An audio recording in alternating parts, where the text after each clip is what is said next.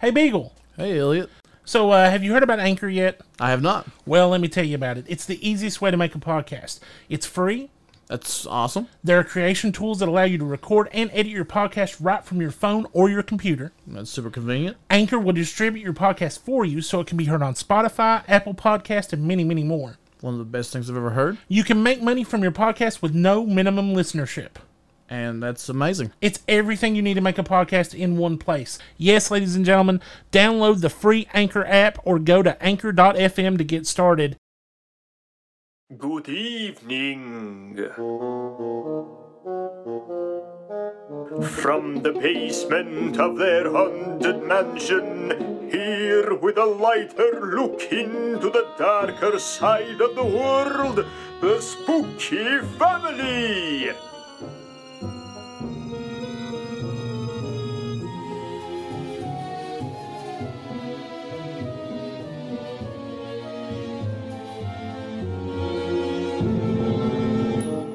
Elliot, Gertie, and Beagle, take it away!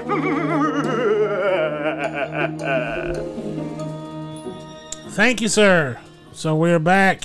This is Elliot with the Spooky Family Podcast. We're recording. Get out of here. Oh, was he sticking around? He knows better He than knows that. when he gets us up, we do this, he gets out of here. It makes me sad that we have to keep telling him that over and over again. We're gonna have to do something different. Be nice to him. I mean, he still comes into our room and watches us sleep. That's weird. He has that I accent. asked He's him from to. Boston. What is that? That's not even a Boston accent, but that's where we found him. What's going on? What's, He's from the old world. Well, That's what he told me. he talks to you. He doesn't even talk to me and Beagle. He just stares at us menacingly I during think it the was night. an Inception scenario. I think I may have been asleep when he talked to me. Oh, well, that's possible. Okay. But you're back with Elliot and Gertie and Beagle here on the Spooky Family Podcast. We are down. his eye? I know it's been a bad week, y'all. It's been a rough one. So what have y'all been into? Nothing much. Just actually looking forward to this. Yeah, well, I'm always looking forward to recording with my family. Yeah, this is something we do for fun, and it's actually a ton of fun. Yeah, believe it or not, we all have jobs, and we're not looking at this, This is to not pay the some bills. type of way to pay the bills. No. Not at all. We're just having fun, and Yeah. No one cares what I It think. costs money because I was excited this week because, I have a bunch of literature to look through. yeah, Because I'm a nerd and I enjoy books about the occult and scary, spooky stuff. And right, and I straight up steal things from the internet, so that's And I cite the very, credible website, the YouTube. yeah. Well, I mean, if the YouTube. YouTube, everything on The YouTube is tubes. true, right? Everything. Yeah. No, they don't make anything on there for entertainment. No. It's very dry. No. Information related. It's not dramatized. You cannot It is a put documentary You that cannot was put shot on anything film. on YouTube unless it's been vetted. highly regulated. Yes. Well, guys, that's where we're at this week. Last week we had a lot to talk about with Missing 411, and this week we're going to pick off. This week we're going to pick off one by one anybody who stands in our way. You'll go missing. Oh my gosh, that's scary. Now read the warning. Okay, listen, guys. We didn't mention this last time, but I definitely wanted to start it off. This does not go hand in hand. But here we go. On the National Park Service website, they do have this information. If you see something suspicious in any National Park Service area, stay safe and tell them about it. They're not going to tell anybody else about it. Like the leprechaun. You can be sure that your secrets are safe with The National Park Service, 'cause After what we covered, yeah, even with the Freedom of Don't worry Information about Act, they're not going to tell anybody. Thanks for telling us. But you can ask any uniformed National Park Service employee for help in reporting suspicious criminal activity. Or you can contact the National Park Service Investigative Services Branch at any time. They understand that it may take time to reach park personnel and or areas with cell or internet service. You don't have to tell them who you are, but you do need to tell them what you know. You can call or text the ISB tip line at 1-888-653-0009. Or if you're on, we just made fun of them and said they wouldn't help anybody, and now we're giving this information out. But it's true. You probably need to let them know. You need to let them know. You need to let them know. We're very upset with what we found out last week during our Missing 411 episode. Yeah. If you're online, you can go to the website at www.nationalpark or nps.gov / one of those slashes ISB, and there you can click submit a tip. I don't know, it's a slash. You can email them at nps_ISB@nps.gov. But in all seriousness, if you do know anything about these cases that could help family members with closure. Or just help somebody find one of these people, please come forward and contact them at those numbers we listed, and maybe make a difference in the world. Yeah. Even that being said, though, my mind goes straight back to ring, ring, ring. Yes. Okay. All right. This is the Park Service. All right. Okay. And he kind of puts it to his chest, and he's like, "It's another one. Who let out 76?" Yeah, like, man, Project 76 is not supposed to be in the woods right now. He's like, they're describing it perfectly. Reminds me of Toys. They've completely seen it. It's 76. Remember the movie Toys when he falls into the pit in the water? Be calm. Shut it down, Hogenstern. No, Shut it down. No, ma'am. I want to see what this thing can do. You're not seeing an 8-foot-tall hairy monster. No, ma'am. His name is Fred, and he works here, and he's a wonderful man. Wonderful man with a family. Oh, he's kidnapping your family? No. He's very He's a loving individual. He likes giving hugs. He's ripped your husband's arm off. No. Obviously, there was something. He might have offended him, and you deserve that. Yeah, obviously there was something wrong with that arm. Maybe, I don't know, guys. You just he was trying to get a lipoma. The look of shock on Gertie's face as we go about this is just, it's wonderful. I wish this was television. Still, please call. But still, please call that the was National a Park Service. tangent like I have never heard in my life. I mean, and I got looked at funny for a Kennedy joke that I made the other day. It's fun. I made a Kennedy joke on Here to Chew Bubblegum back at the round table, and I felt horrible about it for like a week afterwards. It was bad. So where do we go from here? All right, so segue. The guy who made those scooters, the guy who owned the company, fell off a cliff when he was riding one. Was he riding one? Yes. Did they find his body? Oh, they found it. It was there. That was horrible. That got real dark. So let's go ahead. Let's move on real quick. We're pleading again. This is us. We've come to you once again with us begging you. Yeah. Begging you. Arms wide open. We need your stories. How did that happen? We need your scary stories, your real haunted house stories, your ghost stories, your creepypastas, your anything that is scary that if you want to talk to us, you can call us and leave us a message. And Beagle will tell you what that number is right now. Hey, call 276 299 1681. That's the number. That is. I can't spice it up anymore. You can text us on that number. Please don't text us any bad pictures, please. But if you're inviting spooky, that when you say that. Oh, then please text us bad pictures. Reverse it. Like reverse psychology. Please text us your paranormal or unexplained pictures if you have any. But what if they're people semi-sexual? Can take that the wrong way too. Well, then that's the way the cookie crumbles. Yes, send us pictures of crumbled cookies. That is awesome. Yeah. Well, that's what we've decided. We want pictures of crumbled cookies. Anybody objection? I like that. Objection? I'll also take pictures of the Keebler elf. Oh, yes. If you're in the woods and you happen to run across the Keebler elves, please tell them I love their work. It's amazing. Leave them be as well. Tell them to bring back magic middles. Yeah, if you can do that, that would be great. I'm an 80s baby. I want magic middles. So, let's talk about some more stuff, guys. Pikeville Toy and Comic-Con coming up on July 31st. Excited. It starts is a word. I'm pretty sure it starts at 8 a.m. at the Pikeville Expo Center.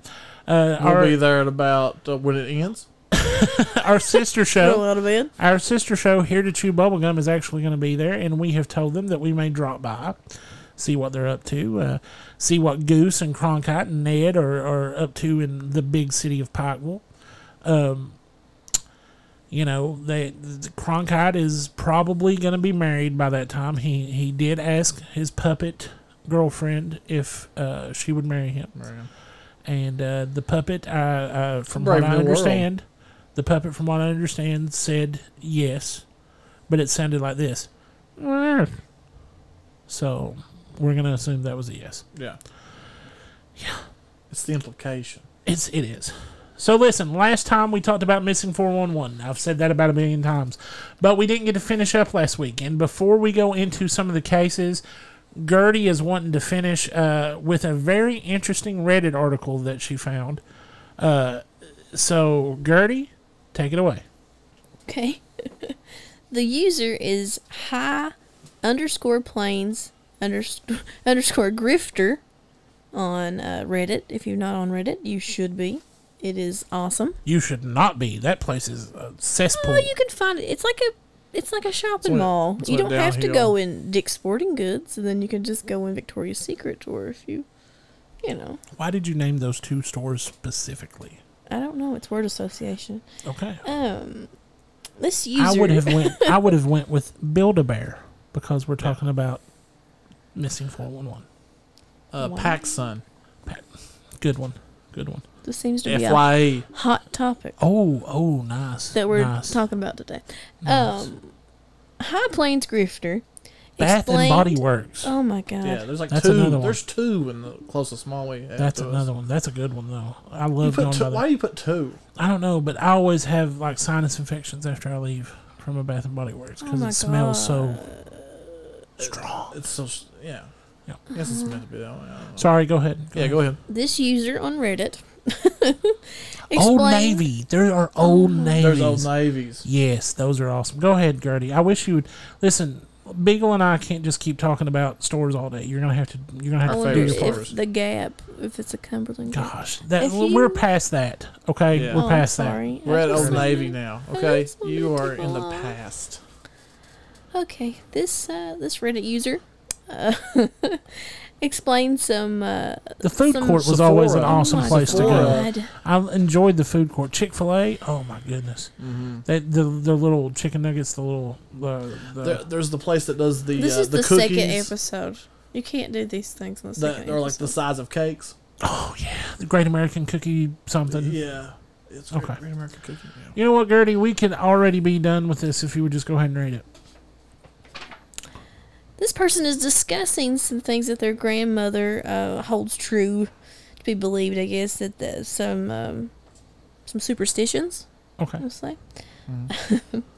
that her grandmother didn't allow her home to have trees closer than 10 feet apart, claiming that she liked trees but didn't want them near her yard. People who go missing are often in very dense portions of the woods. So the trees on this woman's property had to be 10 foot apart from each other? Yeah. Okay. Or greater. This is sound like some Minecraft stuff. Yeah. Like the portal to the end or whatever it is. And has to be so many blocks over and so many high, and then you got to light it.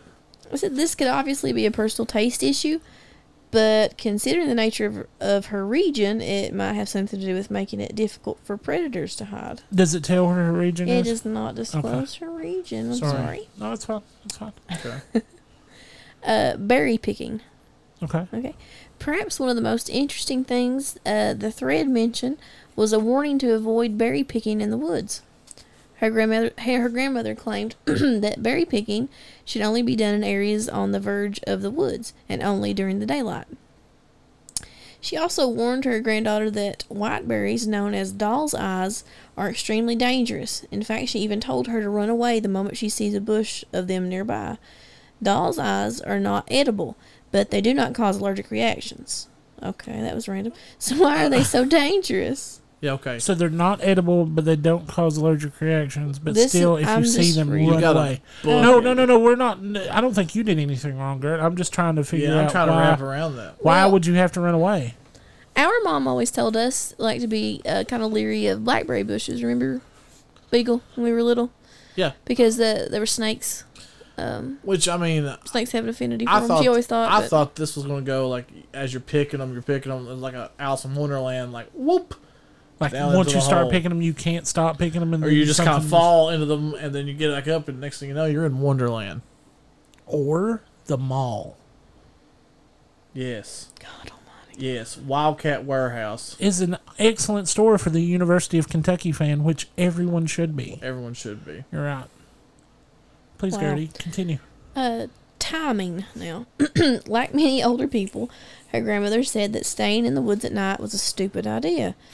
But that wasn't all she said. She also warned people Get to 'em, stay Granny. away from the wilderness during the blue hour. What's the blue hour? That's It's awesome. An hour of twilight when the setting sun cast everything in a slightly bluish light. Oh, According to her, the only place you should ever be during this time is in a well-kept indoors area. It could be that this hour has something to do with portals and paranormal creatures waking up. Okay. when is the blue? Like, I need to I know want this to know blue that. hour. Yeah. Yeah. well, And then we're It's gonna just the send. setting sun. Then we're gonna send Beagle out into the woods during the blue hour. That was my favorite time when I was little to play outside and stuff. Was the blue hour, catch fireflies and all that in summertime. Aeropostale. Do you Oh remember Aeropostale? Good. That's a really good Is it store. Aeropostale? I think so. Or is I it hope you really find a way Aeropostale? home What about? to the That's true. castle keep. It doesn't We're involve in me. the castle keep, Gertie. Where our chambers are. Okay. Okay. Bright colors. Bed Bath and Beyond. Oh my God. Is that a Benetton. mall? You should. Benetton was right there with bright Gertie, colors. please Whatever. continue. Quit speaking about mall stores. An extremely interesting thing she said to her granddaughter was to avoid wearing bright colors in the woods, adding that things just like people, and they can see you. This is a commonly held belief in many cultures around the world, and it does have some clout to it. And it really goes against everything we teach people when we send them into the woods. Wear bright orange. Wear, bright colors so you're I able. mean, is that trying to say that maybe some of the reasons why some of these hunters were took because they were wearing possible. bright orange, it's possible. Maybe. offending some of them had something's camo, though. sensibilities? I mean, you had some in like really good camo, then you had some like they had the orange hats or the Right. vests or The fashion designers that hide the. I keep thinking about the poor little boy we're going to talk about in the Smoky Mountains. He had a bright red shirt on, and that plays a lot into that story. But that's just that. Go ahead, girl. That was the last one. Okay, Yeah. so a lot of good advice there. If anybody knows anything else about this blue hour, or you have family members who've told you information like this, Yeah, like don't go out. Like I'm curious about that. Who, like, if your family was a very strict about those certain rules, like, Yeah. please let us know. let us know. Yeah, we'll definitely read it on air. We Yeah. won't use your name if you don't want us to. Yeah.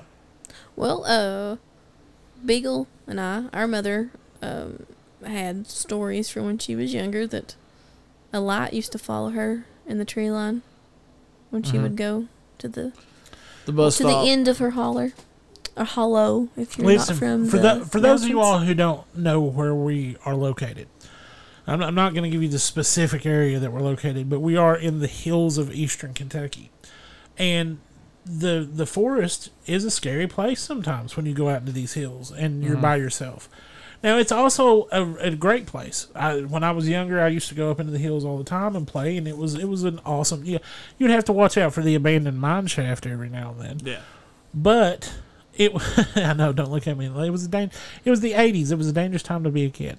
But it's a fun place. But there is definitely a sense of foreboding when nighttime falls in our area if you're not with people or if you're proper not armed. provisions. Yeah. Yeah. I've always wanted to see the difference as, being raised in, eastern Kentucky, going somewhere that's more infamous maybe for something that's like with the woods. Outdoors. Say, head over to New Jersey where the New Jersey Devil is. Is there a different feel to the it? Pine Barrens. Yeah. Yeah, is there a different feel to it? Yeah. Now, I've traveled decently around Kentucky in my life, and I know that I can actually tell you when we're in a different state by the way that their trees are kind of together. I mean, if They you- don't look the same as Kentucky's formation. I mean, Kentucky, has It's that. dense. Tennessee's It's very just dense. a blanket. Tennessee's It's just really absolutely- dense, and the beginning of heading over into North Carolina. Well, I mean, It's very dense. You're West all in Virginia, you really can't tell much of a difference. no, They're all in the Appalachian Honestly. Mountains, though. Yeah. Anywhere that's and I mean that includes even the Highlands of Scotland, like we said last time. You know, it's all part of the Appalachian Mountain chain, and you have to remember too that our cave system is one of the largest cave systems in the world. So when you go on these hills, not only do you have to worry about things in the hills, we have caves Or of coal things- mines. coal mines, And things- caves. You know, we need to do a show about Tommy knockers and about Or, things that people hear in coal mines because Yeah. I've grown up with that my whole life. I know Yeah, people. I know who- people who swear up and down by it. Yeah, I I've mean known- that's. If you hear your name there's called, no, don't answer. Yeah, if you hear your name called, don't answer. If you see your buddy that died 2 months ago, don't follow. Turn around. Yeah, I mean, like there are all kinds of stories out there about coal mines, and we'll have to do that. Write that down somewhere, Gertie, or Beagle, or Yes, sir. Koala, the butler. That, Well, that's Koalas. but so yeah, that stuff is out there.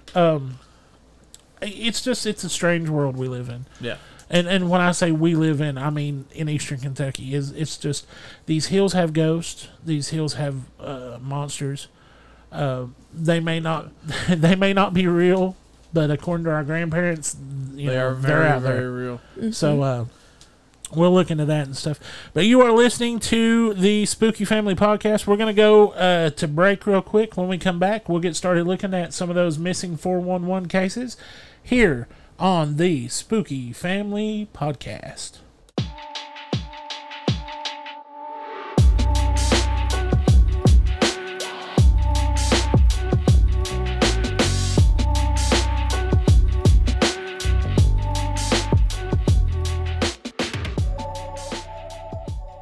Recorded from a secret location in the city that moves mountains. Greetings. We come in peace. Hello, everyone. I'm Goose. And I'm Cronkite. We want to invite everyone to listen to our show. You can hear Here to Chew Bubblegum on iTunes, iHeartRadio, Spotify, Google Podcast, and many other platforms. We talk about UFOs, time travel. Other dimensions, paranormal, and other strange topics. Be sure to tune in to Here to Chew Bubblegum. Check out our website for more information, heretochewbubblegum.com.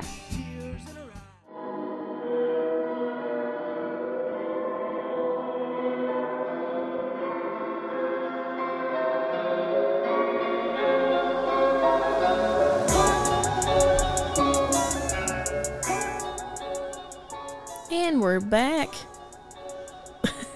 Spooky Family, yo. Oh, don't ever do that again. Wow. I'm hip. I'm with it. Oh my god. Let's all I said the hip hop. down This is with worse it. than the mall jokes a little bit ago.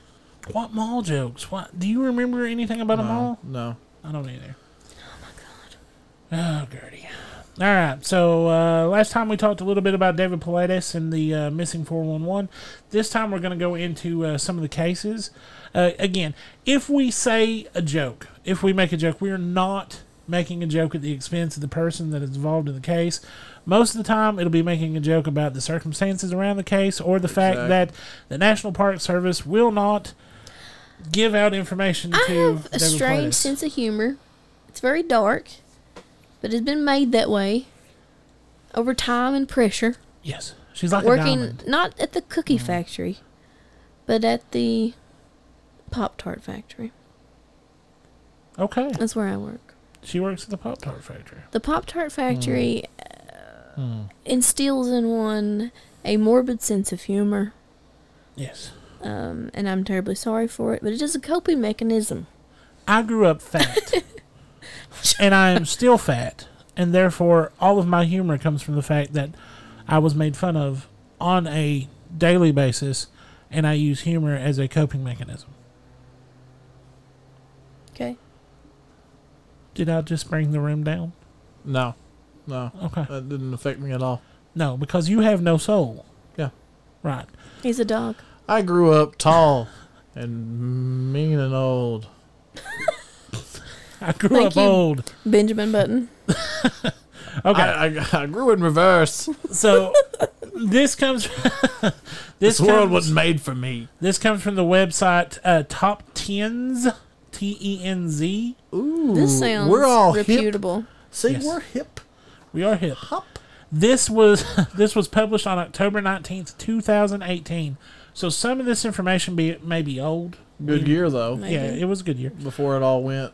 To the mall. Yeah. Whew, Gertie. It was written by this article was written by Shannon Quinn, and it is the 10 unsolved missing 411 cases, the top 10. Okay. Okay. So the article starts out, people go missing every single day, and unfortunately some of those disappearances will always remain an unsolved mystery. When there's a pattern in the types of victims that go missing, police typically believe it's the work of a serial killer. But in the case of Missing 411, the explanation to these disappearances could be something else entirely. A retired police officer named David Paredes, I'm hoping I'm pronouncing that right, noticed similarities in unsolved disappearances occurring near national parks. Just a few of these common traits are that none of the victims left behind a scent trail for search dogs to find. Search parties will spend months looking for them, and the bodies are never recovered. Sometimes their clothes are found in an area that had already been searched hundreds of times before. Paredes went on to a personal mission to solve these mysteries, or to at least gather as much information as humanly possible. He compiled his findings in his book series called Missing 411. He's also gone on to film, this says a documentary, but there's actually 2 documentaries out there. Out of respect for the families, Paredes never shares his own personal theories about what happened to these people. Fans of his work try to use these cases as proof of Bigfoot, alien, or interdimensional wormholes. Some think it could be a clan of cannibals living in the wilderness, or maybe they were dragged off by mountain lions or bears. The strangest cases, though, are when these people are found alive to tell their story, and yet there is still no logical explanation for why they disappeared. And yeah, I mean, I think that pretty much sums up what we talked about last week. But put a bow on it. Yeah, put a nice little bow on it. Little cherry. Didn't mention leprechauns. And I know that's one of your personal favorite theories. Say it. It's fine. Go ahead. I'm the leprechaun. He's watched way too many Austin Powers movies. That's not Austin Powers. That's Wayne's World. I know. Okay. But it stars the guy from Halloween. Yeah. Michael Myers. Yeah, he's the main character. And that brings us back to serial killers. Yeah. I don't know why anybody was afraid of him. I don't either. Like, he was a pretty funny guy. Yeah. British. Yeah, had weird teeth. All right. In February 1977, this is case number 10 of the top 10. I think Gertie is silently threatening my life and Beagle's life. If this was television, you could have saw it, but 'tis radio, and you must take my word for it. If I go missing, my last location was the mall. The mall. All right. In February, was in Sephora. That might some things might come out about me. None of these none of these businesses are paying us for sponsoring. Sponsorship. We do not sponsor. We're not sponsored by anyone. I mean, I don't think it's really. What? I don't know. If there was a Bigfoot store, they would sponsor us. I hope so. Because Bigfoot's chill. That's the dream. Yeah. In February 1977, a 24-year-old man named Stephen. Wow. Wow. A 24-year-old man named Stephen Kubacki was cross-country skiing through the snow near Lake Michigan. By the way, I'm going to mispronounce a lot of these names. So it's okay when it comes to us.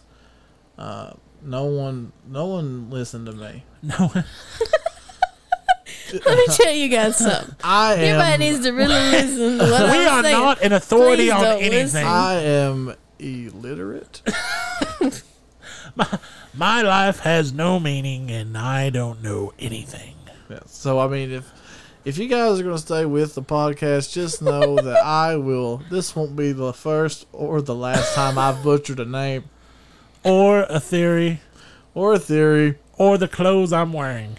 Or clothes in general. I don't know, man. It's just been one of those recording sessions. Weeks. Yep. Okay, so he's cross-country skiing through snow near Lake Michigan. Once he reached the edge of the lake, he took his skis off to sit down and rest. When he got up to leave, his own tracks were gone and he became lost. The last thing he remembers was walking through the snow, feeling numb and exhausted. He blacked out. In the blink of an eye, it was spring. He was lying in a grassy field in the middle of a forest, wearing clothes that weren't his. Sitting next to him was a stranger's backpack containing running shoes and glasses that did not belong to him either. He hiked to the nearest town and asked a local resident where he was. They told him he was in Pittsfield, Massachusetts, 700 miles away from where he'd been skiing.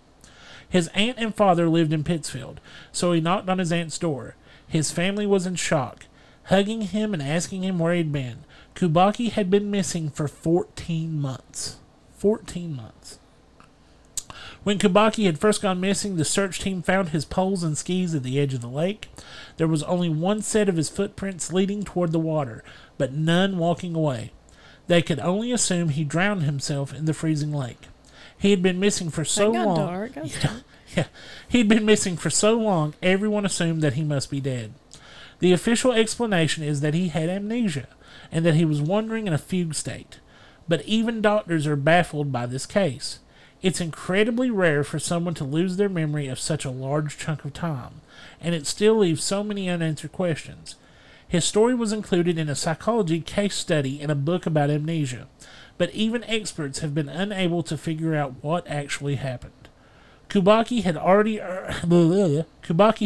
earned a degree in linguistics before he went missing. Oh, But my Lord. he was so fascinated by his own case that he went on to earn his PhD in psychology. He wanted answers about his own disappearance, and yet he still couldn't find them. Solving the mystery of his missing year became an obsession, and he went on to publish a book called Metamathematical Foundation of Existence, Gödel, Quantum, God, and Beyond. In it, he writes about the possibility of alternate universes. That Okay. So I mean, think about it. You I'm go here for Kubaki. you go sit down by a lake, close your eyes, and wake up 14 months later in clothes that aren't yours, with a book bag that isn't yours, glasses that aren't yours, 700 miles away from where you were originally at, and it just happens to be the town that your father and aunt live in. No thanks, I'll pass. How crazy is that? It's, I mean, that just baffles me. It does. It baffles me. I mean, for right or wrong, you know what my brain does about that? Like, where he's like, these aren't my clothes. This is my possessions. But it seems like odd personal items. It just makes me think, like, there's this, like, there's, like, a bunch of aliens tooling around in a large ship, and then they just have a bunch of people, like, cryogenically frozen that they'll thaw them out whenever they feel like it, and they're like, oh, Gleekglorp, what is... You will not besmirch the good name of Gleekglorp. What is Mr. David? What did he come with?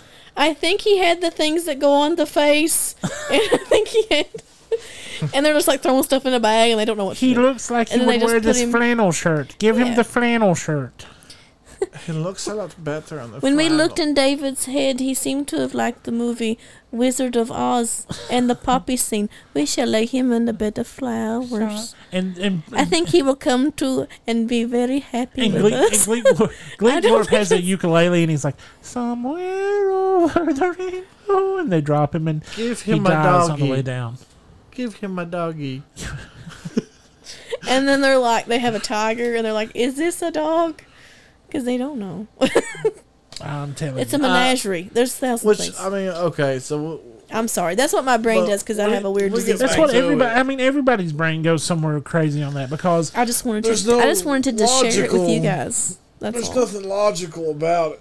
it makes me want to buy this book and just to see. I don't if he think. came I want to say it's That's above my 10? reading level. He wrote the book. Yeah. I mean, no, this is this. I'm assuming this is the top 10. yeah, that's number 10. That's 10. That's number 10. So Sir, I so don't progressively, know. these are going to blow You're me telling away me more. that this is stacked. I think you're starting off strong. Let's see.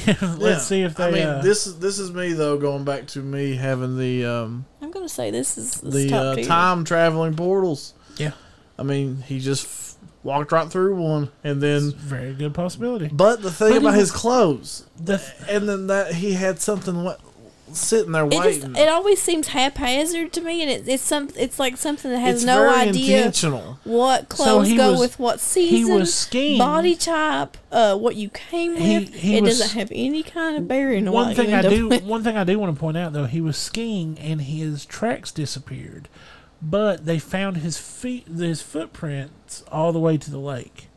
So This is a very confusing thing you just said. So what happened to, like, did it quit snowing and he just went to the lake to sit down, or maybe he did end up in an alternate dimension? As he was walking up to it, he went so far into the future.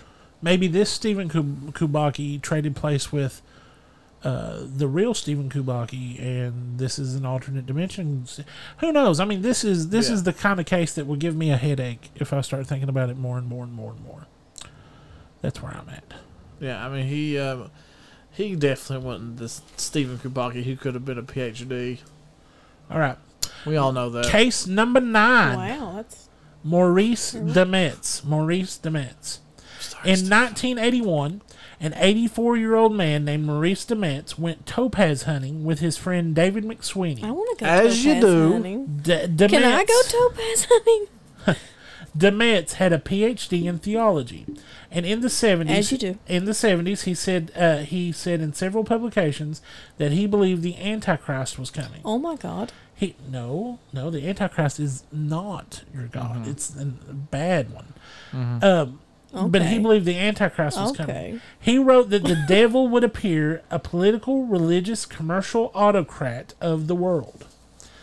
They drove to Pike National Forest in Colorado. Once they were in the park, they had to drive 16 miles down a dirt road until they reached a spot called Topaz Point. Native Americans claimed it was haunted by evil spirits. Oh God. Early settlers called this place the Devil's Head, which was a very interesting coincidence considering his theological background. Did he pick that? Did it not say? It doesn't say who picked it. It just says I mean, that he went did there. he go with the intense Wow. purpose? Like, I think I'm going to sacrifice, I don't think so. No. John today. No. Today's the day. I would hope John, not. get in the car. We're going topaz hunting. Quote, And he's unquote. like, I'm in the perfect place. All right, listen to this part. Sorry. Maurice could barely walk because he had bad knees. God bless He him. needed David to help him down a small hill to get to a sandy digging spot in the forest. When it was time to leave, David walked to Maurice's digging spot to say that they should go in about 10 minutes. He went back to his own digging site 150 yards away to clean up his tools. But when David returned to Maurice's spot, the elderly man was gone. With his bad knees, it would have been impossible for Maurice to climb up the hill on his own, and he couldn't have gotten far into the forest, yet he was gone. He honked the horn, called for him, and searched for a long time. McSweeney flagged down a nearby car and asked them to find the police while he continued the search. The local authorities searched for 5 days, and yet they never found any evidence. The police closed the case, claiming that they did all they could do. Demetz's wife sent a letter to the governor of Colorado to reopen the case, and she never received a reply. Aw. After Paredes created a terrible. mini documentary about the case for Missing 411, pointing out that there have been a cluster of similar disappearances in Devil's Head. After premiering the mini doc, the police reopened the Maurice Demetz case over 30 years after the disappearance. So that is one of the things we didn't touch upon in the last episode, was that Paredes said that a lot of these cases there was some kind of physical ailment with the person who disappeared, physical or mental ailment. So, but I mean, how sad is that? You take your buddy out, he has a hard time with his knees, he can't really move, you help him to his spot, you're only 150 yards away, that's, I mean, in reality, it's pretty good spot, but if your buddy's Oh, yeah. I got, love going to the devil's butthole to look it's up. not the, it's the devil. I like to go hunting topaz. I always take my friends to the place. that Or, I write you about. take your buddy who has the weird opinion and you take care of him at his digging hole. Yeah, that's like, I know, but it is crazy when you think about it. I mean, that one's not as I think that Yeah, one, this is that one should have been 10. Yeah. Because that one before that one's like that one blew it away. like Yeah. a 1. All right, we're moving on to number 8. Danny Philippidis.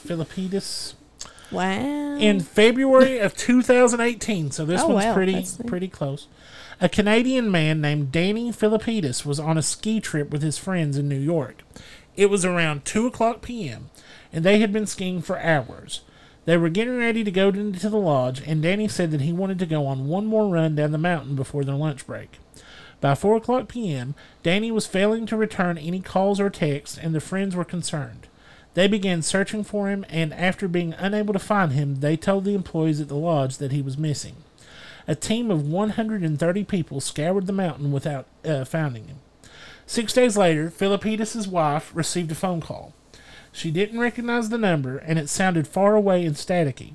It was Danny's voice. He was incoherent and confused, and then hung up the phone. She called the number back and pleaded with him to call 911 for help, so he did. He had no idea where he was, and just described his surroundings. When the paramedics finally found him, he was still wearing all of his ski gear and in need of medical assistance.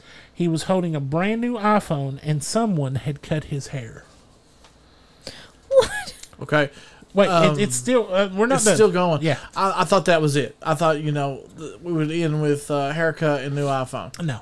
Somehow, he ended up in Sacramento, California, at the airport terminal... New York State. Yes. Somewhere in New York State, skiing. At the airport terminal car rental depot. He was 3,000 miles away from where he disappeared. He couldn't remember how he got there, and he had no idea what day it was. When he learned where he was and how long people had been looking for him, he got very overwhelmed and emotional. I bet. The leading theory Bless you. is that he was kidnapped in the back of a big rig truck, but no proof of this has ever What? surfaced. Why a big rig truck? Well, I mean, I guess when you think of human trafficking, you think of, either a van or a big rig truck. Yeah. Those are... I also think of giving them brand new iPhones and giving them cool haircuts. Right, okay, so where did the new iPhone come from? There was no way you're going to, Where'd the haircut come from? Did he at least wake up and was like... Was it a good haircut? this is a nice I want to haircut. know, what kind of hairstyle Or was did it? they give him, And how Nike well checks? was it executed? This is part of the story that I need to know. Yeah, I think there was... This one, I think, could be number 9. Okay? Yeah. So, this one didn't take me as aback because Gertie will be able to attest to this. This is one that I have looked into myself Okay. recently. And I had recently told her about it prior to the podcast. So... I did not know he was in New York State and ended up in California, though. No, I had kind of, for some reason, I'd forgotten how far the distance And what was. was the time 3,000 frame? miles. What was the time frame? What was Does the it time? say? Continue talking, Sorry. Beagle, and I'll find it. Real quick. It was just that, the fact that what got me so much was that his brand new iPhone, 6 days. 6 days. Can you 6 even days make that? cross country trip. That's straight. That would be straight driving, would it not? With maybe 1 day rest. You'd have to look and see, but it couldn't have been. I mean, you'd have to No, factor that in. has to be. We have a lot of curvy roads. So You're if we're wrong on the unable amount of time, to it's because, travel that yeah. distance by yourself. I mean, that implies the help of someone else. Even just knowing the man, even traveling by air, cross country. Yeah. He has to have a passport. I mean, in theory. So I mean, did someone medically not a keep him in passport. a I'm sorry, not a coma? passport. But an excuse me. ID. An ID. Yeah. Sorry. Yeah. Not a passport, an ID. Sorry. That's right. A government ID of some sort. Sorry. I mean, you've got to And have money. Well, I mean, money for a ticket. Yeah, unless we go with the and that snazzy the, haircut. the trucker, He needed an ID at big Verizon rig. to sign for that nice phone Yeah, how and do you put get that on the phone? plan. Sure. I mean, could you not in some way track that phone? I mean, surely you could, right? Like, yeah. I would think Okay, you so could. this came from this store specifically, I and guess. then let's go back. Okay, let's review the cameras. Did he purchase it or was it someone I mean, else? look at serial number. Where was that? and if it was proliferated him, to, then or I where'd mean go from that opens up. I mean, Yeah. a ton of different a stuff. ton of different stuff. Do we go with the amnesia again, or what do we do?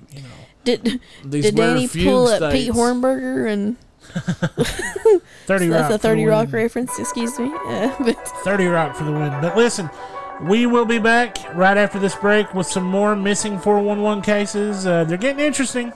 Yeah. They're definitely getting interesting. So you're listening to Spooky Family Podcast. Elliot, Gertie, and Beagle will be back in just a second. Are you troubled by strange noises in the night? Do you experience feelings of dread in your basement or attic? Have you or any of your family ever seen a spook, specter, or ghost? If the answer is yes, then don't wait another minute. Pick up the phone and call the professionals. 276-299-1681. You can call, text, leave a message. We'll make sure we get back to you. If you want to email me, Elliot at spookyfamilypodcast.com. We're ready to believe you.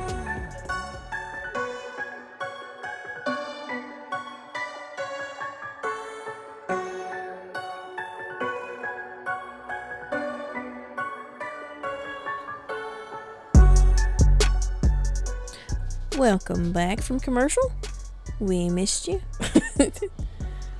We miss you. Not as much. Love you. Not as much as Philippidis or whatever missed that haircut, boy.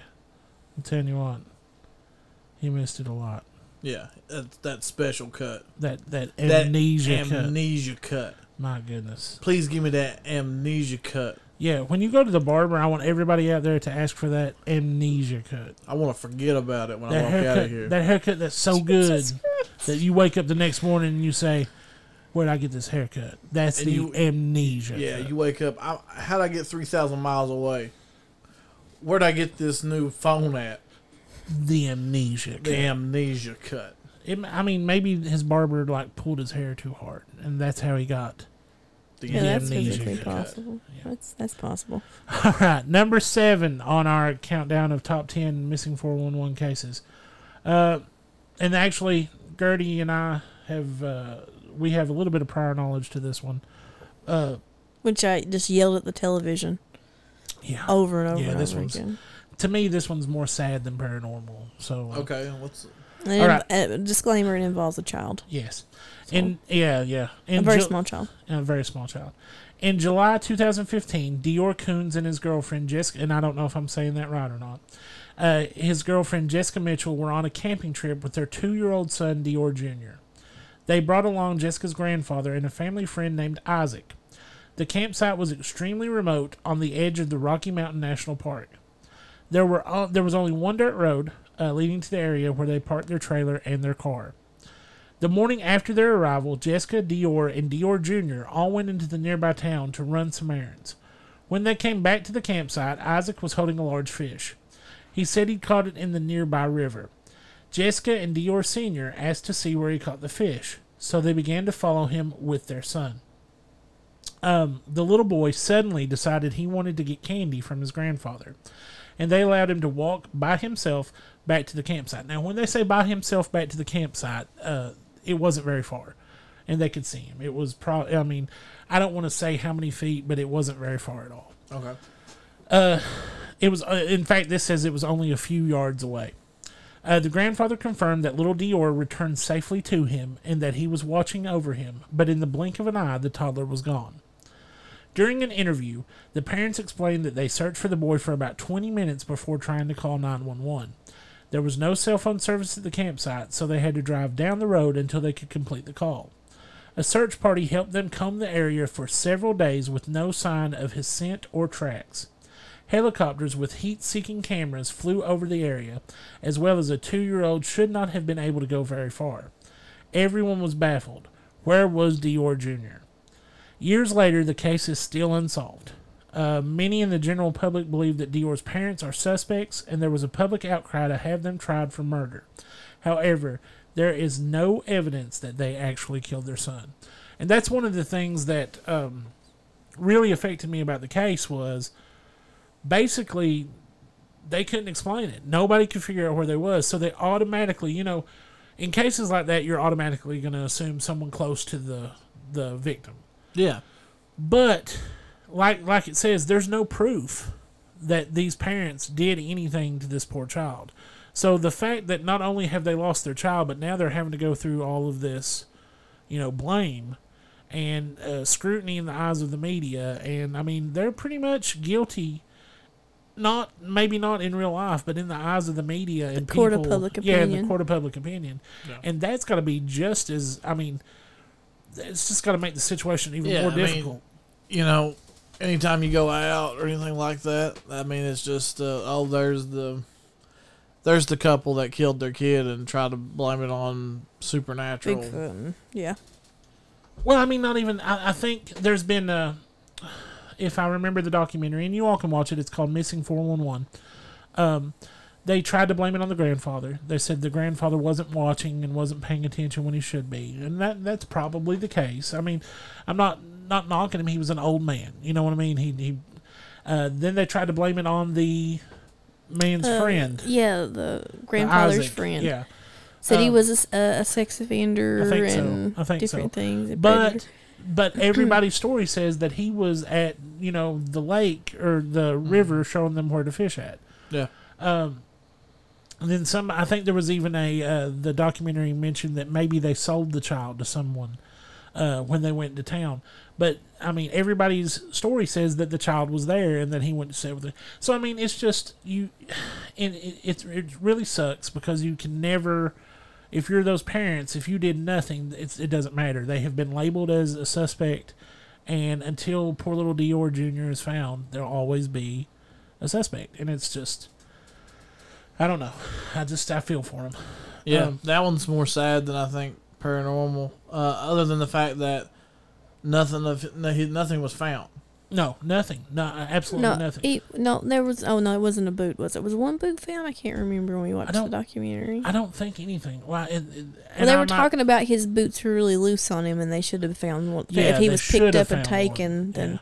And of course, somebody's going to say that he was at the river, but if you read Isaac's and the parents' accounts and the grandfather's account, he went back to the grandfather, which was away from the river where they caught the fish. So it's just a strange case. And I've heard Paredes say that any time this case would be mentioned anywhere else, it would automatically, you would think it was the parents.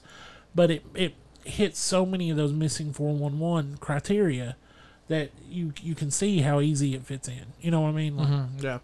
All right. The next person is James McGrogan. In 2014, a medical doctor named James McGrogan went on a split snowboard trip with friends in Vail, Colorado. Not many people have heard of split snowboarding. This is a sport that's a lot like cross-country skiing or hiking in snowshoes. He came prepared with his cell phone and a satellite GPS system. That's important. Okay. He was much faster than his friends, so he said that he would wait for them at the next stop. They lost sight of him and never saw him at any of the stops along the trail. When the search team went looking for him, they found no tracks in the snow that veered off the trail, so they had no idea where he could have possibly gone. 5 days later, his body was discovered 4.5 miles away as the crow flies, which was more like a 14-mile hike, as he would have had to climb up mountains in order to get where he was. His body was found by 2 hikers at the bottom of a frozen waterfall. The search party had gone over that area multiple times before, but had never seen him until that day. Remember, this was 5 days later. So they had looked for him there multiple times, and he wasn't there. McGrogan was mangled in a strange position. His skull was crushed as if he'd fallen from the sky. He was still wearing this full ski outfit and helmet, but there were no boots on his feet. I was going to say, did he still have the snowboard and the split snowboard? But there were no boots on his feet, and he had also taken off his gloves. The search and rescue team later found his discarded split snowboard, but they never found his boots. His cell phone and GPS were still working, and he had packed a backup battery as well. They tested the area where he was found, and there was a cell phone signal, yet he never called anyone for help. The police deemed this as an accidental death and closed the case. I mean... Nope. I don't... You want to know what gets me on this one? What gets you on this one? Okay, so they found his mangled body at the bottom of a frozen... how tall? After a 14-mile trek. Couldn't find his boots. Again, here we go back with missing boots, hypothermia, all this stuff. But his skull was crushed, and he was wearing a helmet. Does that... I mean... I wonder if the skull fractures lined up, if there's any damage to the helmet, does it line up to where the skull fractures, and I guess if they did an autopsy, his brain. This is a strange. There was bleeding on the brain, different things. Or is there? The trauma. I'd like to know how much force it would take for you to hit a helmet, and it caused that much damage on the inside, but not to the helmet. Well, that's what I want to know. I want to know I'd like to know how tall the waterfall is, where was his body, in distance away from the edge of the waterfall at the top. Did they where's the damage to the helmet, and where's the damage to him? Did they care to even look into if his head being crushed was cause of death, or was it elements, or was it done post-mortem, or Don't know. They didn't mention that. That's another one we'll have to look into. Yeah. That one's that's still kind of creepy though. Really weird. Yep. I mean, when they find their bodies later, and then when they find them in the spots where they've already looked, that's when I go with what Gertie was saying, is that it feels very look what I can do. Yeah. Look, let me show you a trick. Yeah. Keith Parkins, number 5. In 1952, a 2-year-old boy named Keith Parkins went missing from his home in Ritter, Oregon, in the middle of winter.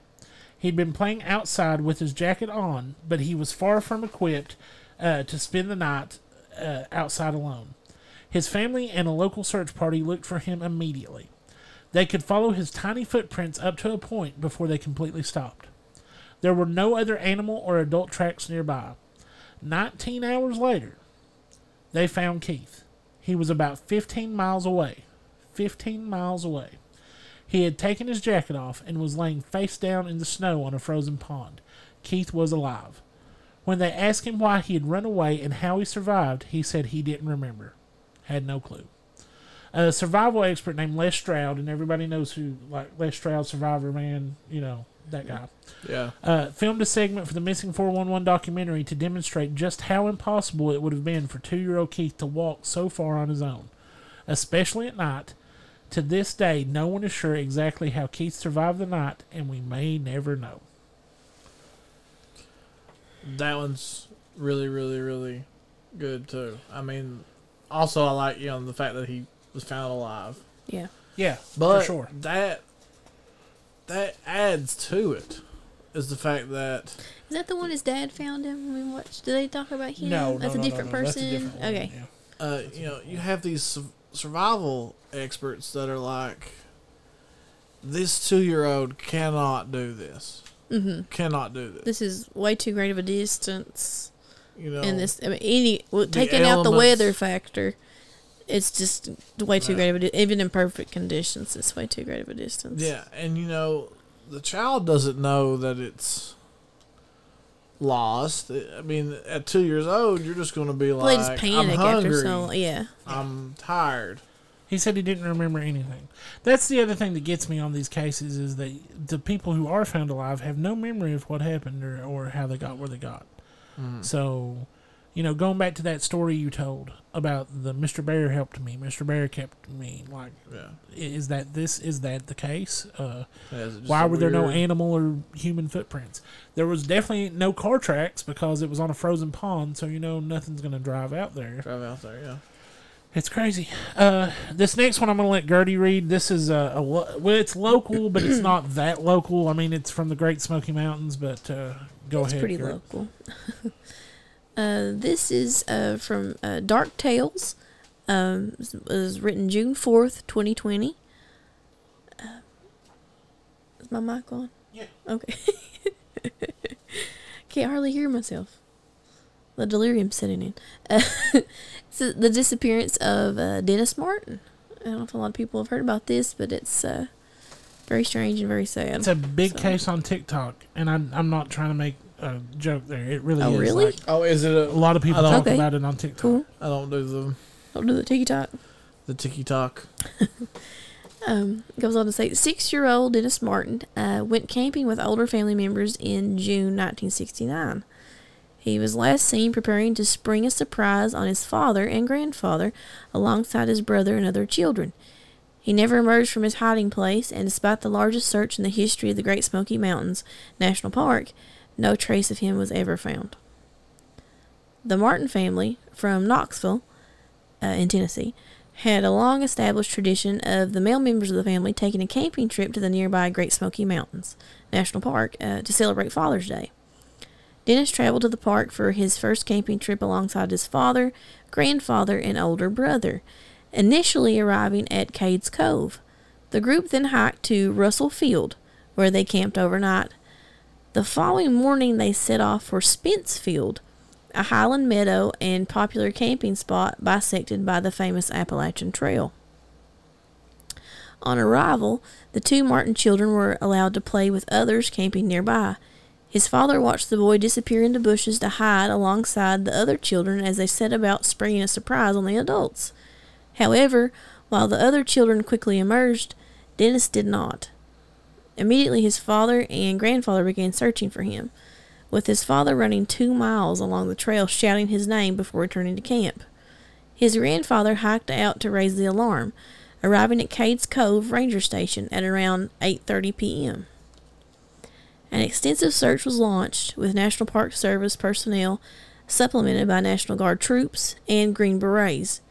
In total, around 1,400 searchers found no sign of the child. The search was later criticized, in part due to a large number of personnel involved, potentially obscuring tracks in the ground that was already difficult to track over due to heavy rain. The tracks of a child were found, but dismissed as belonging to one of the Boy Scouts that were helping with the search. However, the tracks were later reported to have come from a child who was missing one shoe and which disappeared on the banks of a stream, suggesting they likely belonged to Martin. This was supported when a shoe and sock were found 3 days into the search. Despite searchers continuing their effort for over 2 weeks, no further trace of Martin was ever found. A $5,000 reward offered by the family turned up a number of calls from psychics, but never anything that led to a breakthrough. Some years later, a man who had been illegally collecting ginseng in the park claimed to have come across the skeletal remains of a child, but failed to inform authorities until 1985 for fear of prosecution. When followed up, searchers again drew a blank. In regards to what happened to the boy, most researchers believe that he became disoriented and lost after straying away from the camp, or that he lost his footing and fell down one of the numerous steep slopes and ravines in the area. Despite wearing a bright red shirt that should have been easy for searchers to spot, Martin's small size and the thick brush in the area means a body could well have been overlooked. There's that bright color thing coming back. Yeah. Other researchers point to the presence of black bears in the area, as well as copperheads and feral pigs. I mean, a copperhead's not going to eat a child. No, but I mean... it'd kill him, yeah. But it wouldn't eat him. I mean, like, he wouldn't disappear. Sorry, that was terrible, but, I don't... No. I mean, it's just logistically, that's true. One underweight bear had been caught in a boar trap in the area 2 weeks earlier before being released, suggesting that the animals may have been struggling to find enough food. Martin's father, however, believes that his son was taken by another person. This theory appears to be based largely on the eyewitness account of Harold Key, a visitor to the park that reported hearing a loud scream on the afternoon Martin disappeared. Shortly after, he claims to have seen a disheveled man covered in hair and attempting to remain unseen fleeing through the woods. Key's family elaborated that the figure had a red object slung over its shoulder, matching the clothing Martin was wearing. Despite the report, FBI investigators ultimately dismissed it, given that the sighting had taken place more than 5 miles from where Martin had vanished, and Key was unclear on the timeline. Key later speculated that the man may have been a moonshiner, explaining his reluctance to be seen. One retired park ranger lamented the failure to properly follow up either the footprints or the sighting of the rough-looking man. He, arguing that as the location of the sighting was downhill from where Martin disappeared, it was more than reasonable for a relatively fit individual to cover that distance in that time frame when carrying a child. And to this day, though, they swear there's no feral people living in any of the national parks, but there have been multiple sightings since that time. And apparently there have been multiple sightings of people living out there. Is it more of sightings of like feral person, or is it Bigfoot type? No, it seems to be more along the lines of a normal sized person, but just feral. Yeah, just people who are living kind of wrong turn. living off, Situation. living off the land or whatever. Yeah, I mean, we have people like that here. I mean, we do, but these... To a point, but cannibalistic, feral, like... incestuous. Eat whatever. Maybe. Food. I mean, we also had, individuals. technically, a couple of weeks ago, we had our own missing a child. Yeah, I mean... that ended up, it took one night, but... Well, thank God, yes. I mean, a couple years back, we had a child missing for 2.5 nights and found safe. Yeah. So, you never know. These and we're not We're resilient. Go ahead and say right now, we're not saying that's anything paranormal or anything. Yeah. Or anything No, crazy. we're just glad that they were found safe. Amen. We're saying that it's scared to death. It's more. I feel like more or less, it's every living being, regardless, has a want or to live. Like it. Right. I mean, even if you push a 2-year-old to a point, I'm assuming it's going to want to live, even though it doesn't understand the concept of it. Yeah. Really, at that age, it's going to bring something probably a little primal to it, in a way. Yeah. We've got 3 more cases, so let's get through these real quick before we take our last break and end this up real quick. We'll start with number 3. This is Bobby Bizup, Bizup, Bobby Bizup. In 1958, a 10-year-old partially deaf boy named Bobby Bizup was attending a Catholic camp for boys called Camp wrong with him. Yep. Camp St. Malo that sits on the border of the Rocky Mountain National Park. There's something, physical handicap. Now we're in a national park. A camp counselor found him fishing at the river and told him to come back to camp for dinner. The boy started to follow him, and when the counselor glanced over his shoulder to double check, Bobby had disappeared. 400 people searched for 9 days, but they found no clues. 1 year later, counselors found his hearing aid and bits of torn clothing 2,000 feet up on the side of a mountain. The search party had already searched that area at least 3 times the year before. None of his other remains have ever been found. So, again, right there's a bunch of different things that fall into that. National park, physical deformity. What deformity? Well, physical... He was I'm near... sorry, He was near... that was wrong. Physical handicap. I'm sorry. Physical handicap. He was near water. Yes, he was near water. Found on a higher elevation than where he disappeared. Usually somebody not paying full attention. The point of separation. Right, point of separation. So, I mean... Classic case, and that's a lot of these have those, things.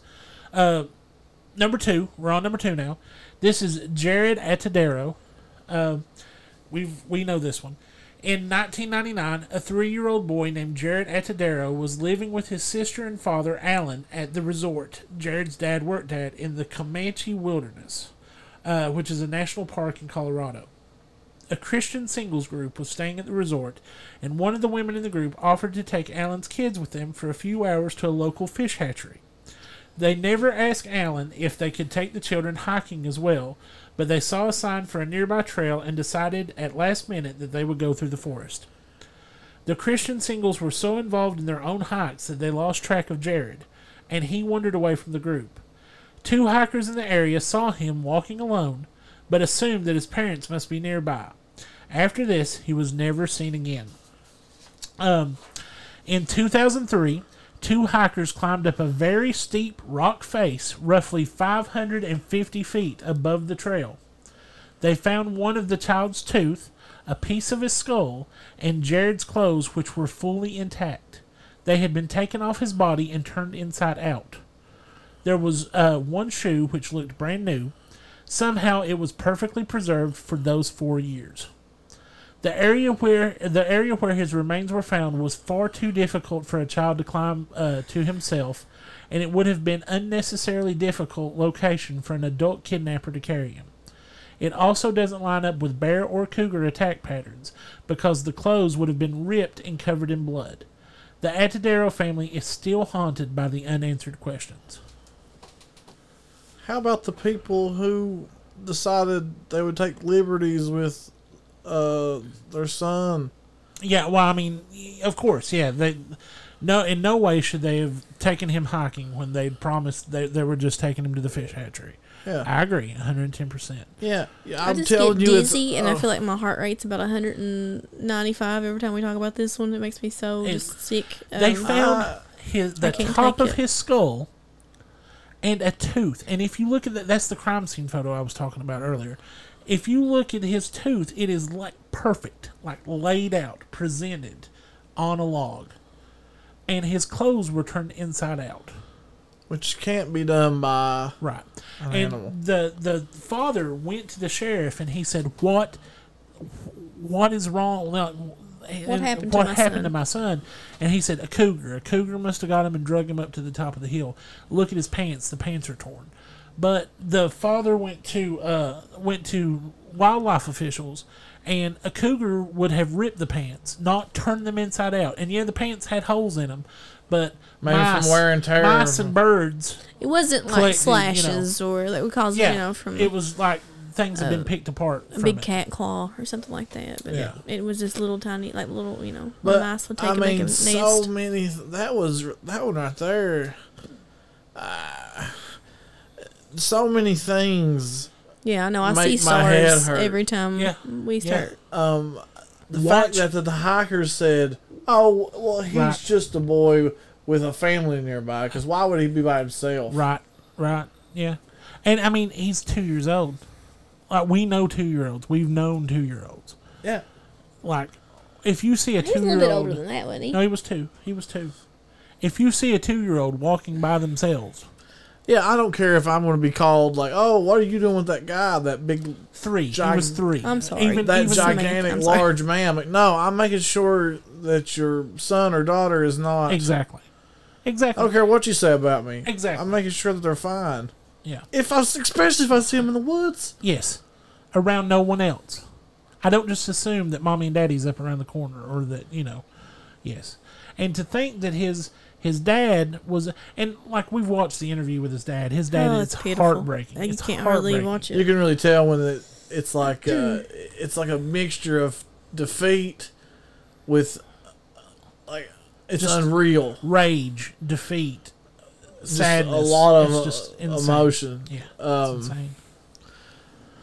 All right, we're doing the last one. last right now. one, and then Does we'll the go to last one break. involve a kid? I don't think so. Please, God, no. No. Thank God. Okay, well, I just want to add one thing about the kids. Like, while I was also researching a lot of this, which we had briefly spoke about fairies, Yeah, in different realms and things of that nature. yeah. There was a couple of them. I don't think they've made this list that are from the 411. Excuse me.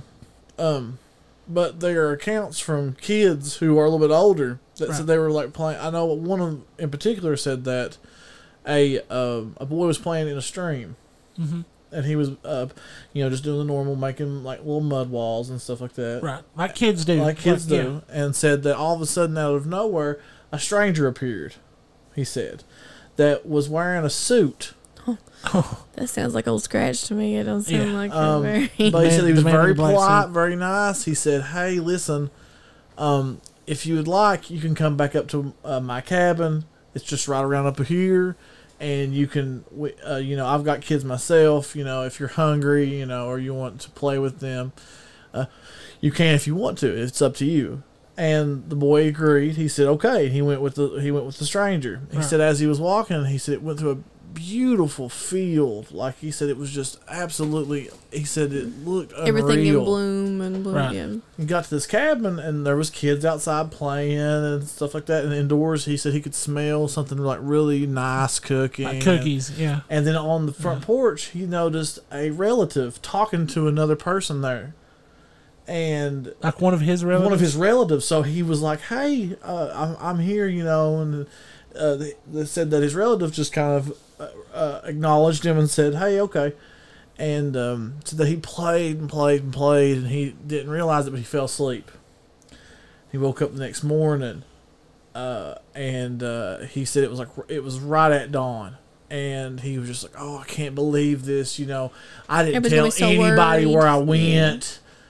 any of this stuff, and said that the man came to him and offered to take him back. He said, "You want me to take you back to where you was at?" And he was like, "Yes, please. They're going to be worried about me." He said, "But maybe my uncle or something, the man, the family member that was there, I think it was an uncle, right, told them that I was out here." He said, "But I really need to get back." He said, "Okay." And he said he was walking with him, and then he said he stopped at the end of the very beautiful like orchard type place, and he said, "I can't go any further. Like, I'm not going to go any further. Go right down here," and he said, "turn left, and you'll see your stream." He said, "Follow it for just a little bit, and you'll be exactly right back out where you were playing with your rocks." Right. The boy said, "Okay, thank you," and he took off kind of, but he said it felt kind of very strange. He turned around. He no longer seen the guy. He said that he kind of went back towards where he was at and looked around. There was no field. There was no beautiful field. There was no cabin up on the hillside, past it, anything. So he gets back. He's walking down the side of the creek bed when all of a sudden he's met by somebody who just embraces him. And they're just elated to see him. And they're like, "You've been gone for like so many days." But at first he's like, "I'm so sorry. I didn't mean to fall asleep." And then as he's getting back to it, everybody else after like, "Listen, no, you've been gone for like 2 weeks. You've been gone for days, and no one's been able to find you. We've been up through here. I just wanted to double check the last place I seen you." Right.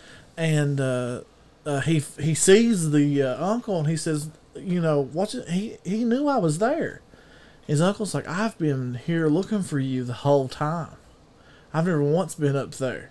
And he tried to show them where the cabin and the nothing like how he remembered it or anything. And it just kind of goes to the whole thing of maybe that's one of another weird, like our fairy theory. Maybe they're just wanting to just kind of, not even in a mean way, just kind of play with children. Well, I mean, and then there's angels. Maybe the wood sprites. Maybe the child was sick, and this was a healing visit, and that's weird about the relative though. That's a new thing for me. But see, when you copy something, that is nefarious to me. It's almost like a trap. It's a trick. It's trying to make you. It's lulling you into a sense of security. Like a trickster spirit. Yeah. Something's being tricking you, where you wouldn't be so comfortable unless these things were met. I agree. Like, it doesn't give me a good, like, it's a great outcome, but it doesn't give me a good feeling about the story. Which I know we were going to do that last one. I didn't mean to go off on this tangent. No. I was just going to add this one last thing. Was on the opposite side of that, there is another story. I'm going to do it really quickly, about another kid who was lured into a cave away from his parents. And this was also documented in the 411 by his grandma. And when they finally found him days later, he said they chalked it up to just being so happy that he was there. They didn't really ask him much or anything like that. Thanks, Granny. Well, he got home and he said, "I know it's not his Granny. I don't like other Gran." And she asked him what he meant. And he said that he hadn't told anybody what happened. This was the first time he said that he heard her voice. He turned around. There she was in the woods. She motioned for him to come. He went to her. She took him up to the cave. She said into a cave. He said where he thought he seen a lot of pictures on the wall. And said that she asked him a bunch of questions. Glyphs. That he didn't know the answers to. And she got more and more agitated with him. Until she finally pushed him out of the cave.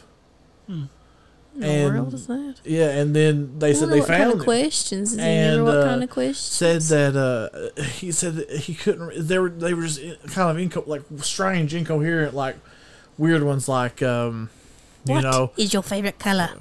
Blue, now green. Oh, I'm sorry, that's a Monty Python. Holy Grail reference. But needed a little bit of levity there because that was. I'm sorry, I needed to do that. I felt it building up. I don't like Other Gran either, to be quite honest. I mean, that's pretty.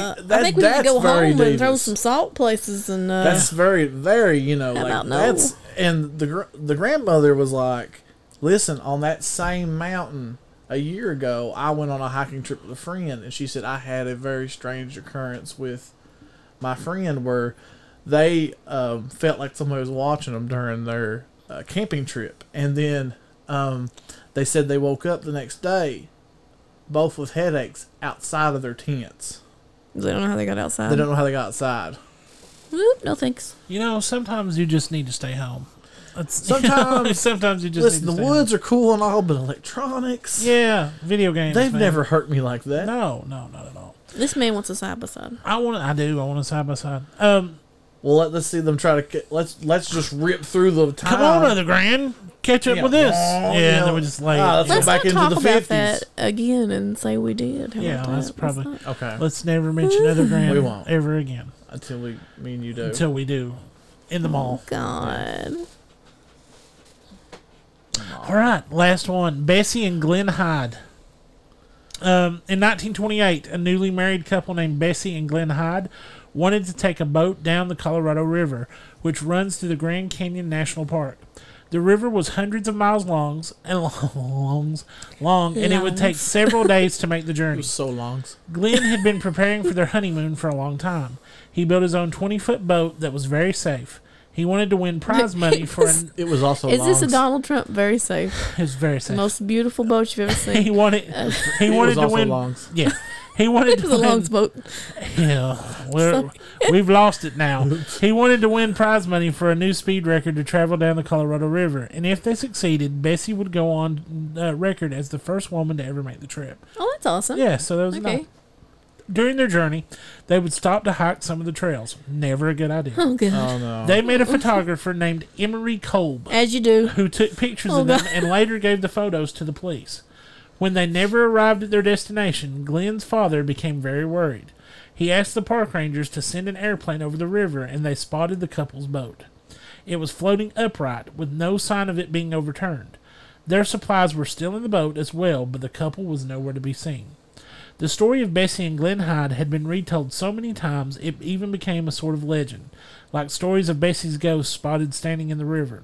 There are multiple theories. In 1971, an elderly woman claimed that she witnessed Glenn abusing Bessie, and Bessie stabbed him and ran away. The woman later recanted her story, however, saying she made it up for attention. A few years later, the unidentified body of a man in his 20s was found buried near the cabin of photographer Emery Kolb. Oh. The man had a bullet in his skull. It was determined that this was not the body of Glenn Hyde. It was not the body of Glenn Hyde. But it still had some people led some people to believe. So we got a photographer serial killer. Maybe. It had led some people to believe that Kolb was one of the last people to see them alive. He could have murdered them. Sadly, we may never know the true story behind this. And this isn't... I don't think this one fits in as much with the 411 stuff because there is a... I don't know. I just don't think... What year was that again? It was 1928. And then the woman in the 70s was like... A woman in her 70s. Oh, in her 70s. In her 70s. Oh, I didn't know when... I'm sorry. A woman in her I was 70s. very confused. I was like, is she watching some kind of weird... like residual haunt play over and over again, kind of thing? Or what? I guess she was in her 70s when she went to the police and said that something she had happened. seen it. Yeah. All right, guys, that takes us to our third break. When we come back, we'll be saying bye. We'll let you know what's coming up next week. You are listening to the Spooky Family Podcast, and watch out for Old Gran.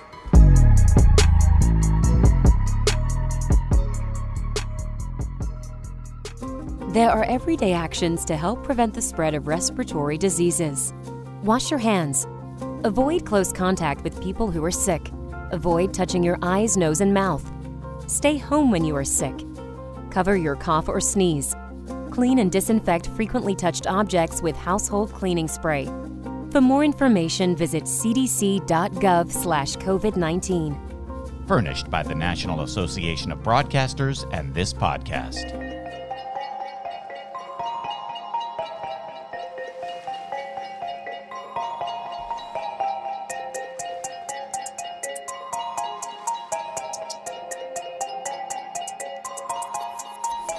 And we're back, ladies and gentlemen, to finish up this episode of the Spooky Family Podcast. We are done with our Missing 411 series for now. We'll always come back to them if new information comes up. I hope you guys quit bothering me with old Gran. I'm old Gran. Quit. What? Old Gran. Coming to my cave, little one. Does she drink Bailey's from a shoe? No, I she hate probably that. does. But yeah, so straight Fireball whiskey. So I would love Mr. Gran. Please help me, Mr. Gran. Oh my god! I would absolutely love, if we could get Mr. David Paredes on the podcast. Yes. I would love to pick this man's brain. He's doing a wonderful job trying to get information. A lot of information out Yeah. about these things that people they tend to forget or want people to forget. Yeah. It's just bringing terrible, awareness painful to things, a and you don't want to talk about. He's bringing awareness to things that need awareness brought to. You know, I mean, that's a lot of people missing in very strange, very similar ways. And clustered on the map. And they're clustered. You're doing the work of the angels, Mr. Paredes, if you're out there listening. I don't know if you all have seen that tunnel system either put up against his cluster map. Yes. But it also matches a little bit. It matches a lot, yeah. So, that could be another day. Yeah, it can be. So, guys, once again, you're listening to the Spooky Family Podcast. I am Elliot. You can contact me at Elliot@spookyfamilypodcast.com. I'm Gertie, and you can contact me at Gertie at spookyfamilypodcast.com. And I'm Beagle. You can contact me at the spookyfamilypodcast.com. But also remember our phone number, guys. Please keep that going. Text us. Call us. Leave a message. Call us, please. Send us something spooky. Something spooky, please. We're spooky Listen, family. Yes, and we'll kind of, like, if you've got a story to tell. If you've got pictures of old Gran. Oh God! If you are old Gran, do not call. We don't want to speak to you. You make us sad. If you ask me them questions, I will. We don't know the answers, Gran. I don't know them. We don't have a clue. Oh my God! So, guys, listen up. Want to take this time to thank Goose and Cronkite over at Here to Chew Bubblegum for all their help and all that they've done. If you're not listening to Here to Chew Bubblegum, well, change that. Go listen to it right now. It's a great show. Just do it. Just do it. And if you want your conspiracy theories, UFOs, we might... Listen, I've seen... Cronkite is a crazy man. He may just go ahead and call the president up one day and talk to him on the phone, like right in the middle of a podcast. They're all crazy, and you need to listen to that podcast if you get a chance. You're listening right now to the Spooky Family Podcast. Next week when we come back, I'm not going to tell them, guys. I'm going to let it be a surprise. The topic next week is going to be a big surprise. But we've talked about Missing 411. We've talked about all that good stuff, and maybe it's time to get into a little haunting, little ghost stuff. Or the leprechaun. We are not doing the leprechaun. Oh, my goodness. We will eventually do the leprechaun. No, we won't. I'm not a fan of the leprechaun. Do you mean the movie with Warwick No, not Davis? the movie. The actual entity. Myth, the legend. You worry me. The man. I'm the leprechaun. All right, guys. See you later. Stay vigilant, dear listeners. Spooky Family and Elliot, we're out. Thanks for letting us do this. Please write us. The sun is rising. It is time for the children of the night to retire to their tombs. Excuse me, rooms. Until next week, dear listeners.